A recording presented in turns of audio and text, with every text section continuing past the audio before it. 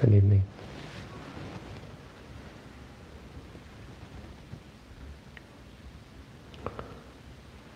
So I was thinking about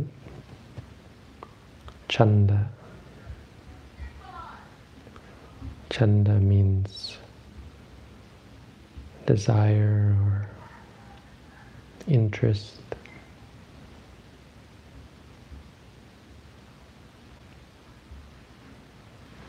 It can mean something like contentment or being pleased with something, being happy with something, being comfortable with something perhaps. And it's the first of the four iddhipada. If you want to succeed in something, you need chanda. You need to want to do it, in some sense of the word. Not that you crave it. Although if you crave something, you're much more likely to do it. But you can't really crave meditation, unfortunately. You can't crave to be mindful. It would be somewhat counterproductive. But you can be interested in it. You can be intent upon it. It's possible for you to want to do it, be happy doing it, be content doing it. Of course, you probably realize it's also possible to be very discontent and unsure about practice. Often we're more discontent about the concept of meditating, the fact that I have to go and sit for an hour or walk for an hour. It's not a fact, it's an idea. And it's all in your mind, right? But that's how we live. We put ideas in our mind, we build pictures, and that becomes it feels like that's our reality, or we mistake that for a reality. It makes it hard to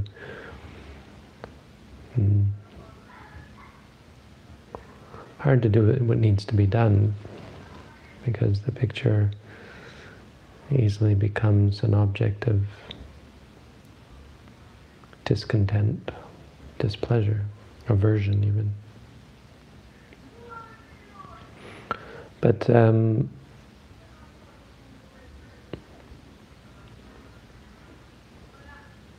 what I wanted to talk about tonight was some of the ways we can put a positive picture in your mind. To practically speaking, we can fight against or work against the negative image we have of having to do an hour of walking meditation or sitting meditation, or having to stay here for another day or week or month or however long. Having to live a simple life, having to be deprived of many things. We deprive you of food, we deprive you of entertainment, sex, we deprive you of sleep even. Having to live like that, how do you paint a positive picture when you're so deprived?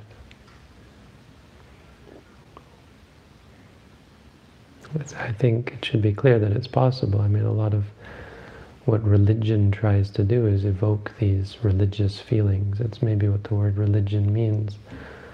Religion is something you're dedicated to. If it's your religion, it means it's the thing you're religious about, whatever that may be. It could be many things. So if we could be religious about mindfulness, it would mean we were quite attached to it, quite intent upon it, hopefully quite comfortable and keen on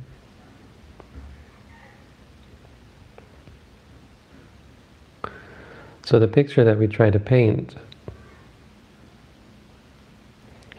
is of the importance of mindfulness, the importance of meditation, the importance of goodness, why it's important.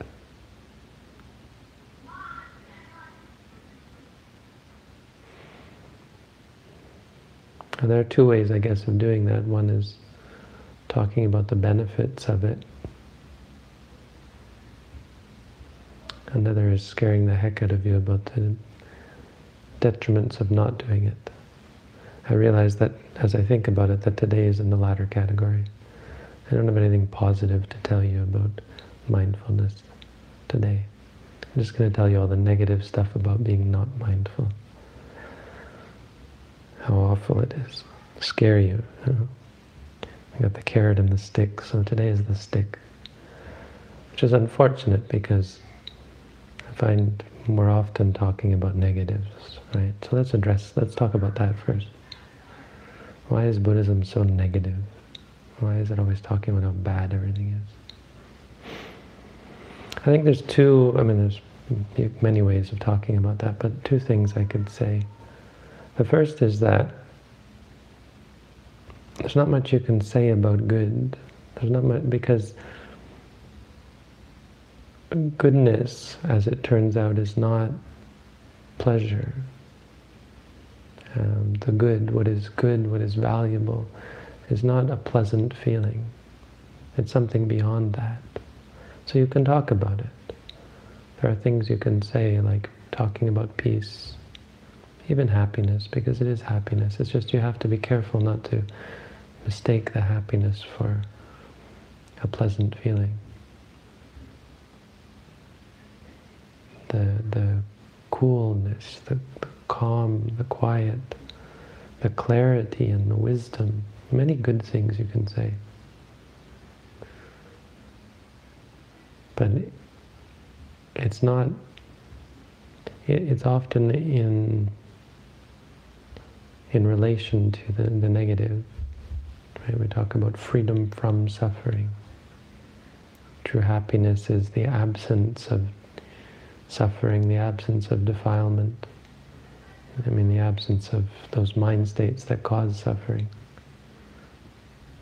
So when you get rid of all the bad stuff, that's when you find peace. And so that's the other side of the coin, is that it's really the bad stuff that we have to focus on. Why Buddhism focuses on negative is very similar to why a doctor focuses on sickness, on illness. So it's not meant to depress you or bum you out. It's not meant to make you feel bad. It's meant to focus our attention on what's important. We shouldn't mistake that. Buddhism is not trying to be miserable and unpleasant by thinking about bad stuff. It's about an honest look at what's wrong. An honest affirmation that something is wrong in the first place. Right? As opposed to living your life thinking everything's fine. And so what I wanted to talk about tonight was 5 reflections that I think may help to, hopefully they'll help to stir up a feeling of chanda, make you want to be mindful, give you reason to be mindful. Why am I here? Why am I doing this? To answer these questions. So these are 5 reflections that are the sort of thing anyone can and should reflect upon daily. And they give us a little bit of reminder of the sorts of reasons why we should strive our best to become mindful. They're quite simple, so this talk may not be a long one, but there are 5 things that the Buddha said we should remember, so these are the 5 things. Monks have 10 things, actually. It's another list that's probably good for meditators, but start with 5. The first one, jaradhammum hi jarang anatito. I am of a nature to get old. It is my nature to get old, to age. I cannot escape aging.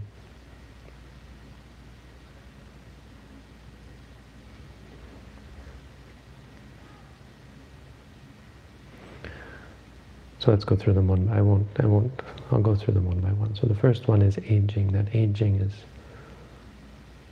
a part of life.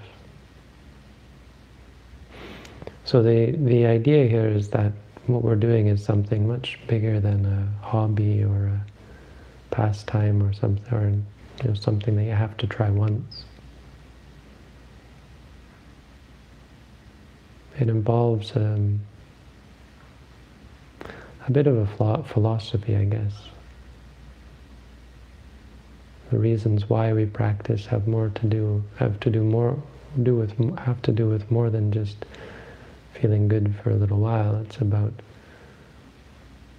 helping us find the right way to live our lives, to come to terms with samsara, to come to terms with the world.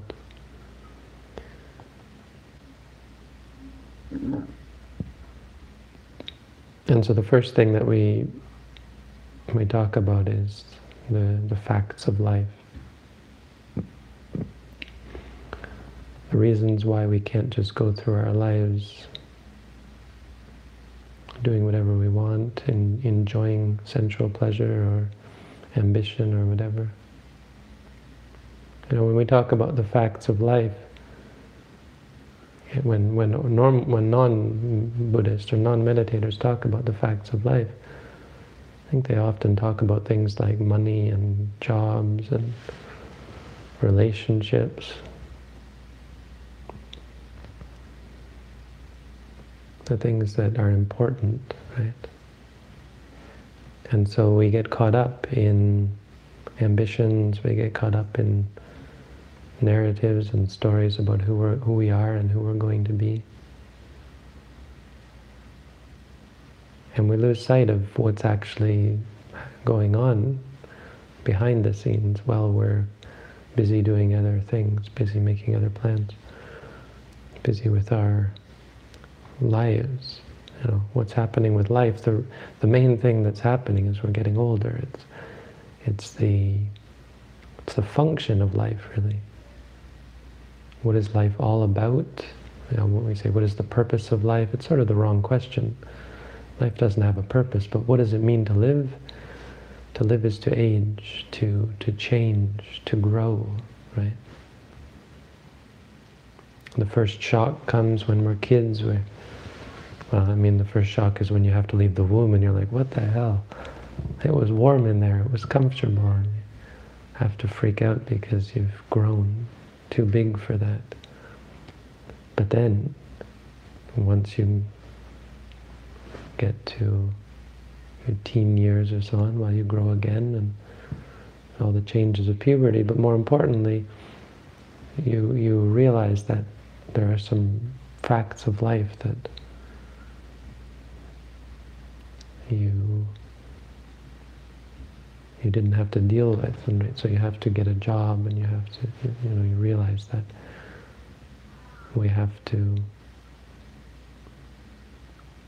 deal with more than just playing with our toys and our friends and even just going to school. We have to grow up.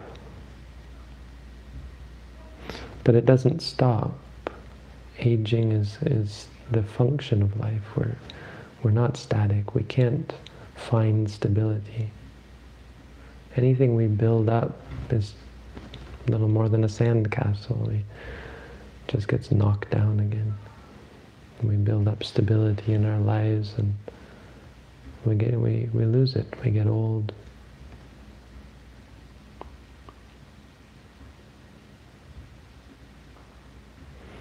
So you have to start thinking of meditation as something bigger than just this days that you're here. It's about changing the way we look at life and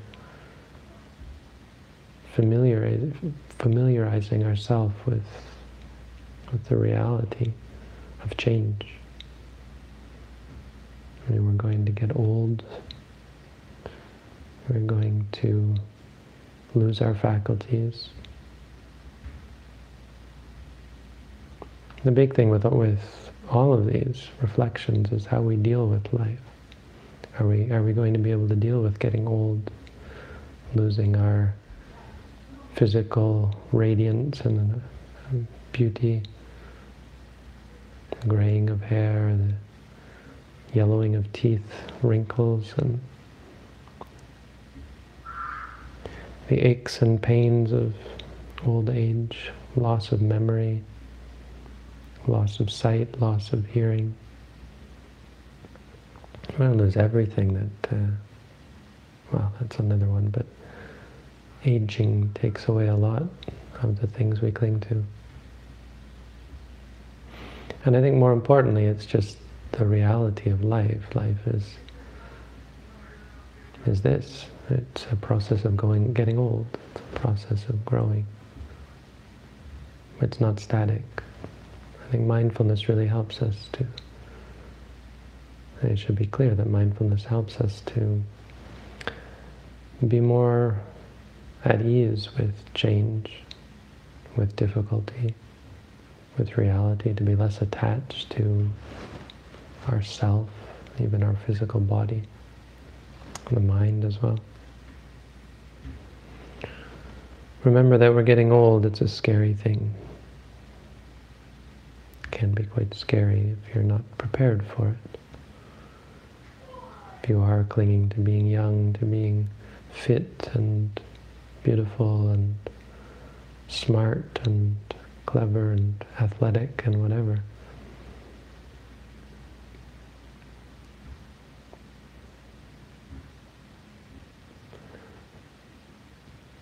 If you're clinging to it, you're going to get left in the lurch when it starts to change, when you get old. So that's one. I mean, these first three are related. The next one is that we're going to get sick. We have a nature to get sick. Vyadi dhammum hi vyadhing anatito. We can't escape sickness.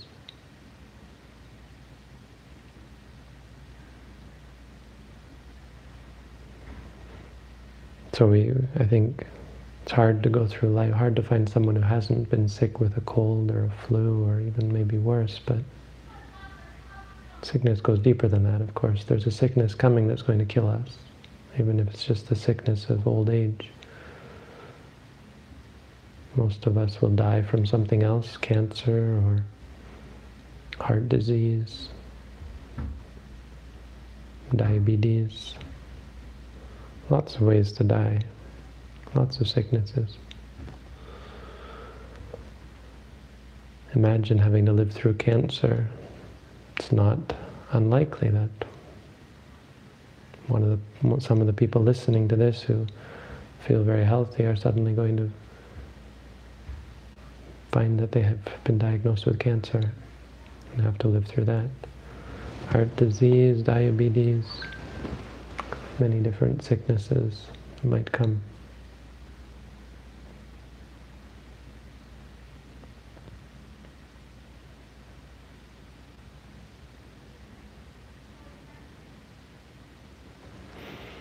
Again, it's about preparing ourselves for the reality of life. Sickness is not actually a problem. Sickness is not scary, but it scares the heck out of us. The reality of life, that all of our plans and ambitions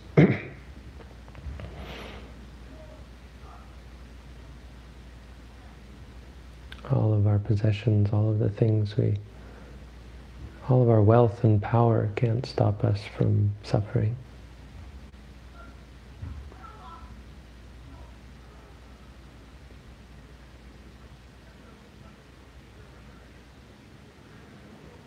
And reminding ourselves, I am of a nature to get sick. I can't escape sickness. It's a good reminder of the potential for us to find ourselves in a situation where mindfulness and clarity is going to be very important. Because our relatives can't save us, and our wealth sure can't save us. Sickness can be a terrible thing. If you've ever been very sick, the pain that the body is capable of is quite impressive. So when we talk about pain and when we are concerned with pain in meditation, you have to remember the benefits of learning about pain and coming to deal with pain, coming to terms with it. how useful and beneficial it is for old age, sickness.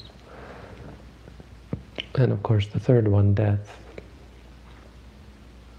Marana dhammum hi maranang anatito.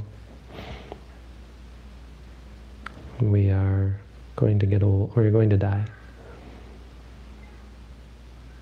Death, I think, is one of the scariest things. How scary it is to think about death. I could die tomorrow, any one of us. We all will die. We don't know where, we don't know when, we don't know how. We don't know what's going to happen to our body, we don't know where our mind's going to go. Death is the scariest one if you really get into it, because it involves life, it involves birth. Death is the leading cause of birth, just as birth is the leading cause of death. No, it's the cause, they lead to one another. And if you're not prepared for death, if you don't have a good death, it's like an exam. If you fail the exam, if you haven't prepared for it, if you're not ready for the final test, your mind will be in a very bad state when you die. You'll be afraid, you'll be clinging, you might be angry or sad, or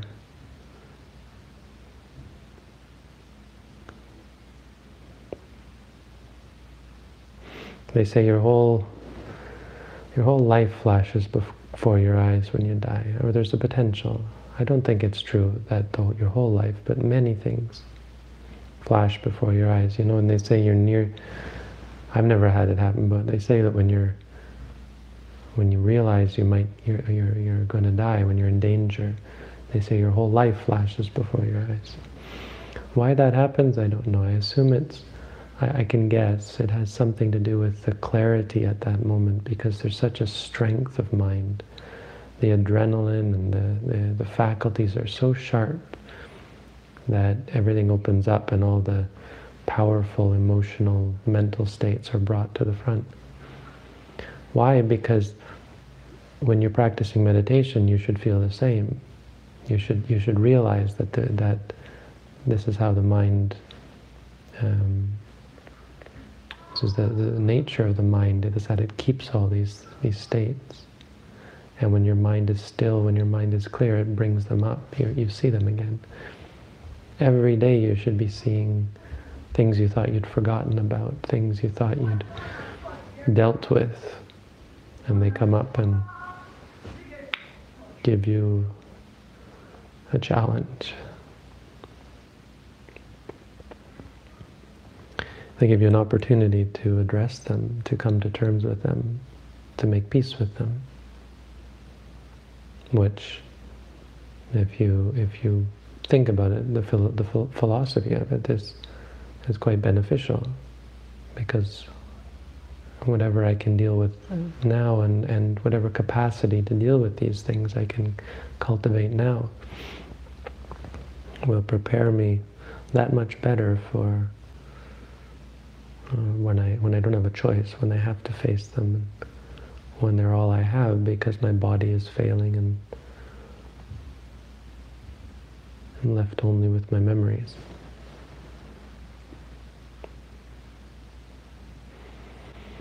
Thinking about death, I think, is of the three the most powerful.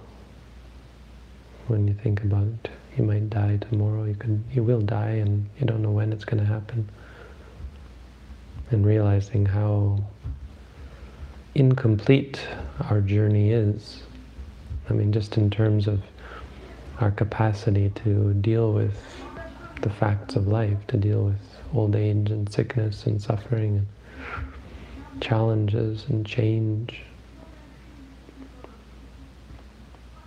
How unequipped we are. Gives you a good impetus, good push a good push towards practicing mindfulness. And goodness in general, just being a good person. You know, the that old book, The Christmas Carol, where this guy sees these ghosts and realizes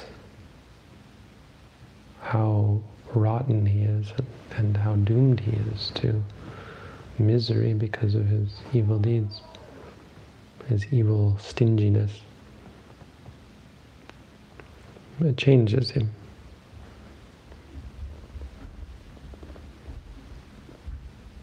So there's a greatness in meditation. There's a greatness in its capacity to address these very fundamental facts of life: old age, sickness, and death. The fourth reflection that we should make every day is, in Pali it's Sabbehi me piyehi manapehi nana bhavo hina bhavo. Everything I hold dear will leave me, will disappear.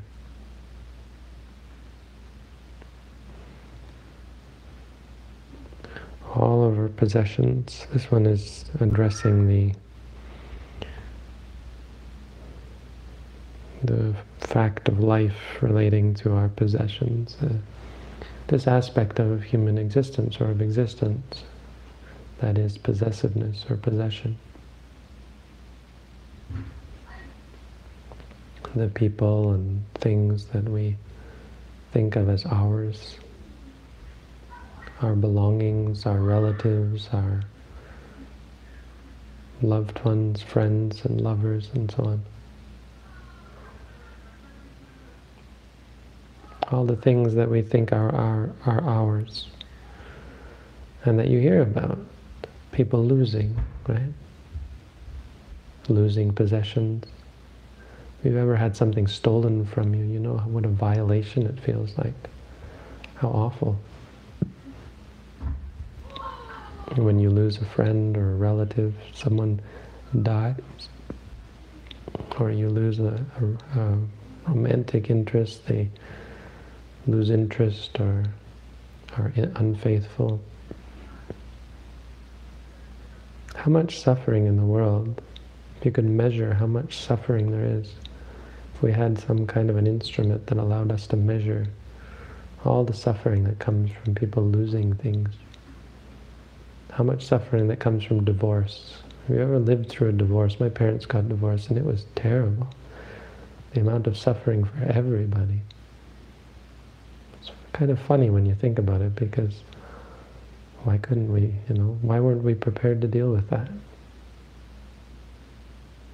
Why did we go through that?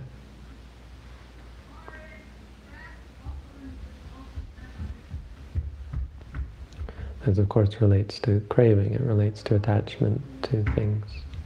Why are we not able to deal with it? Because we're addicted to the things that bring us pleasure. People bring us pleasure. When we lose them, my cousin died and it was just horrible for his parents. Just took something from them. Something very precious. They weren't ready to deal with that. I mean, it's not surprising. As we love each other. We talk about loving each other, but it's two parts. Love, on the one hand, is a capacity to wish well for others. But love, on the other hand, what we call love, is attachment. It's the need for certain things from that person, even for them to be happy, right? When someone's unhappy and then we feel depressed and unhappy because they are, oh, my friend, my relative is suffering, and you feel bad because you feel like they're yours. Much different from when you feel strangers suffering, maybe.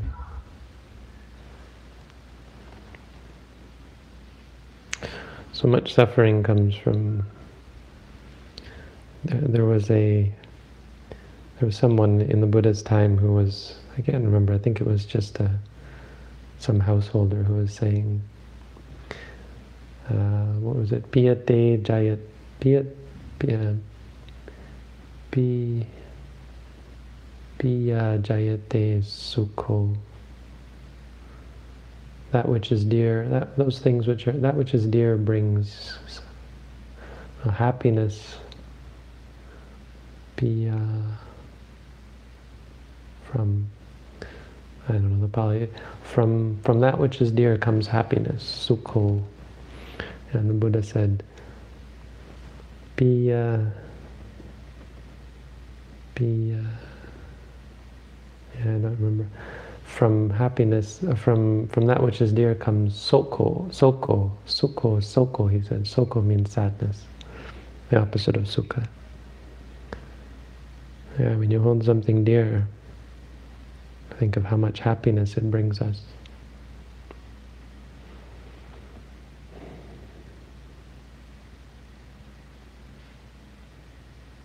I think you get much more happiness. I think we can make a claim. Much more happiness comes from letting go. Comes from an open appreciation of the universe as a whole, of what's real, right? Rather than liking the things and wanting the things that you think of as mine, or you think of as what I'm partial to. No? To have a capacity to be at peace with what you have. To have a much more open and healthy and equanimous relationship with things. Right? Between the two, a person who needs certain things to be happy and can't be happy in a great many such circumstances, and a person who's happy no matter what happens. If someone dies, or they lose someone or something, if they're rich or poor, healthy, unhealthy. There's a greatness in our capacity to be open to change and loss. So reminding ourselves of why that is, the fact that we're going to lose everything, that everything we hold dear we're going to lose, it's going to leave us. It's a great thing to reflect on. These sort of things will test you, because when you remind yourself of them, you realize that you're not ready for that. Not ready for old age, sickness, death, loss. The fifth reflection is, it's a longer one. Kammasakomi. I am the owner of my kamma, my deeds. Kammadayado. I am the heir to my deeds. Heir means I receive their inheritance. Kammayoni. I am born of my deeds. Kamabandhu. I am bound to my deeds. Kammapatisarno. I am dependent on my deeds. Yang kammang karisami kalyanang va papakang va. Whatever deeds I perform, beautiful or evil. Kalyanang just means good. It literally means beautiful. It's nice to say, but it just means good deeds. Beautiful deeds are known as, good deeds are known as beautiful deeds. Kalyanang va papakang va. Tasadaya do bhavisami. I will become an heir to those deeds.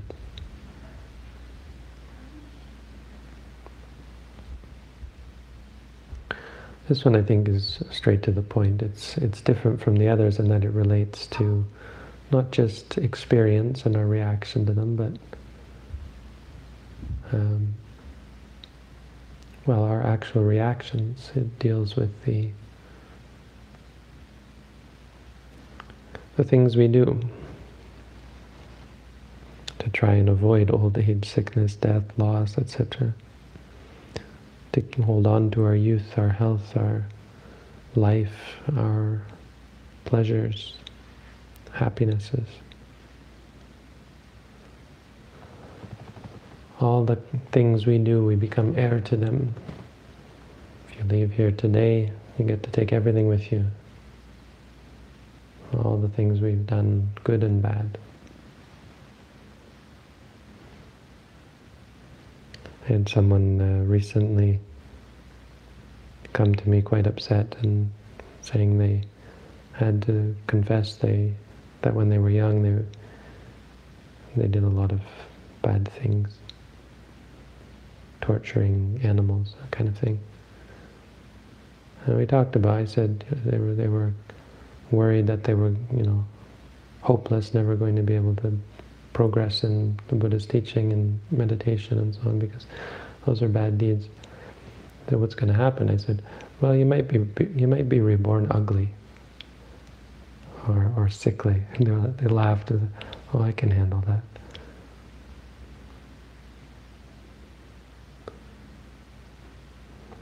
It's a good reflection, because we have to come to terms with this as well. Meditation isn't going to smooth out everything. It's not going to make it so that you never get sick. Goodness is not going to erase everything we've done. It's important because a part of the way we approach the practice, sort of in a fairly bare-bones, streamlined approach, it's much more about learning to be at peace with suffering than to try and avoid or escape suffering. Because it's very different from the happiness of avoiding suffering is very different from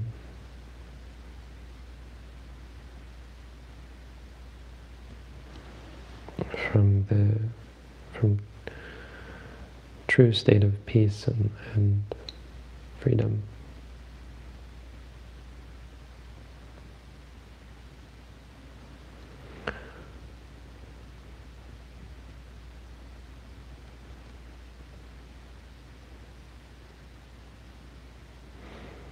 When you come here to meditate, you're faced with who you are. You're faced with your mental qualities. You're also faced with your memories, the things you've done. And you start to feel, you start to see, as you practice mindfulness, you start to see how every moment has the capacity to be life-changing, in a very small way. The capacity to change who I am, how I relate to people, how I interact with people. You start to see how all the things you've done through your life have changed who you are. And so some of them have just immediate consequences. It upsets you, or it affects your personality. If you're cruel, then you become more angry and that sort of thing. Some of them are the sorts of things that you have to remember now, years later, when you've done them and you feel bad about them and feel sad because of the things you've done.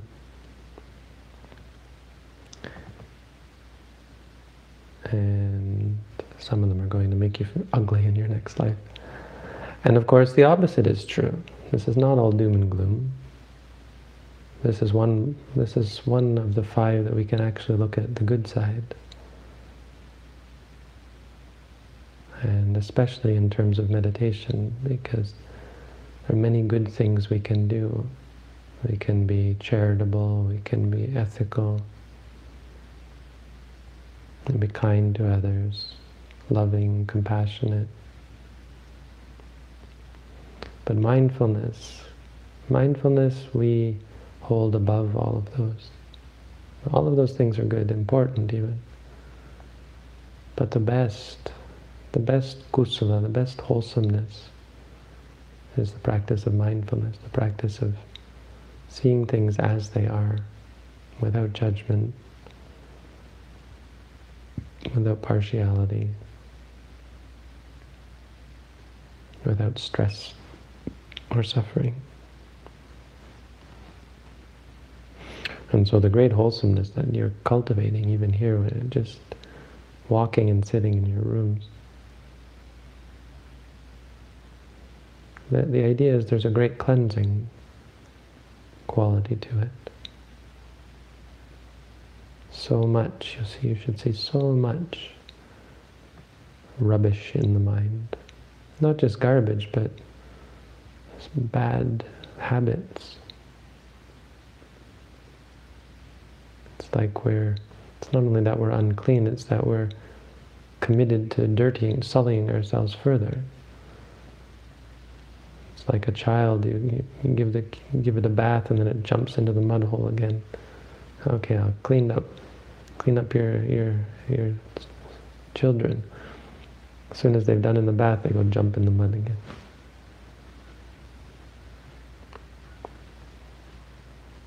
Realize that we're not only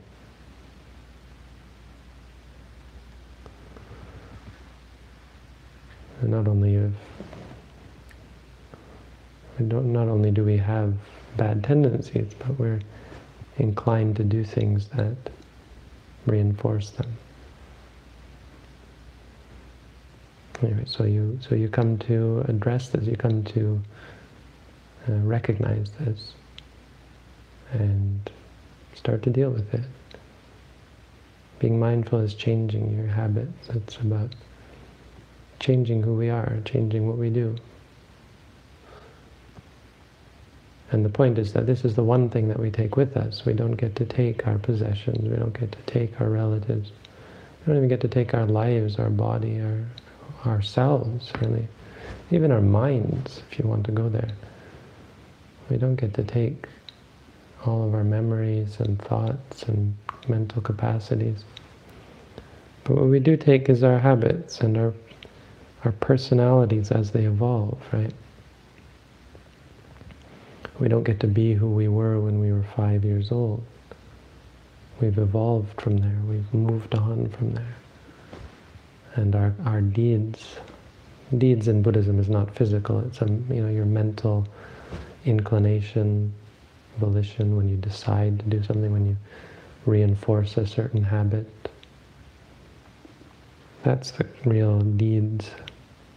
When you do that, as we do that in life, that builds who we are, that builds our character for good or for evil.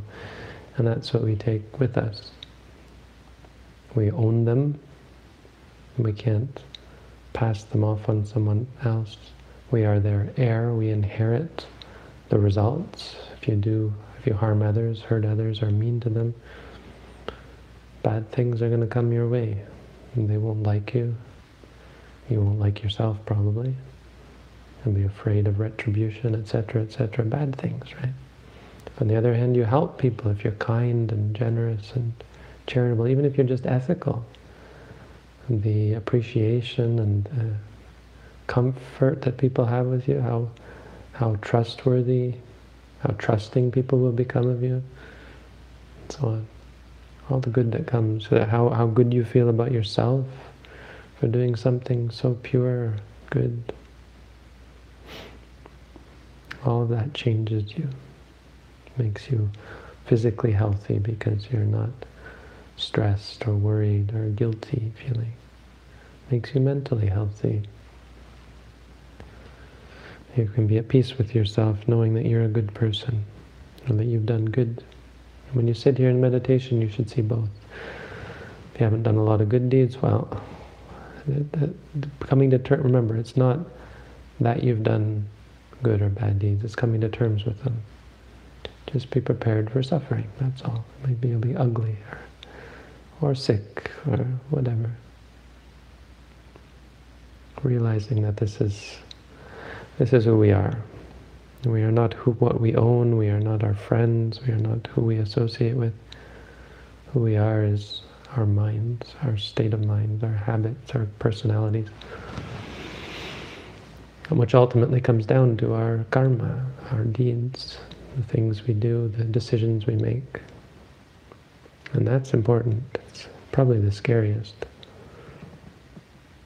Because every moment we have the potential to be good, cultivate good things, or reinforce the negative ones. So, 5 reflections. Hopefully there's something there that gives you some encouragement and says, yeah, this is an important thing to do. It's more than just an idle interest you do once and then forget about. It's about waking up to the facts of life and finding a way to relate to the truth. So these 5 reflections sort of provide that framework of what are the important facts of life in Buddhism, things to reflect on, to remind you of what's important and what we should do about it. So that's the Dhamma for tonight. Thank you for listening.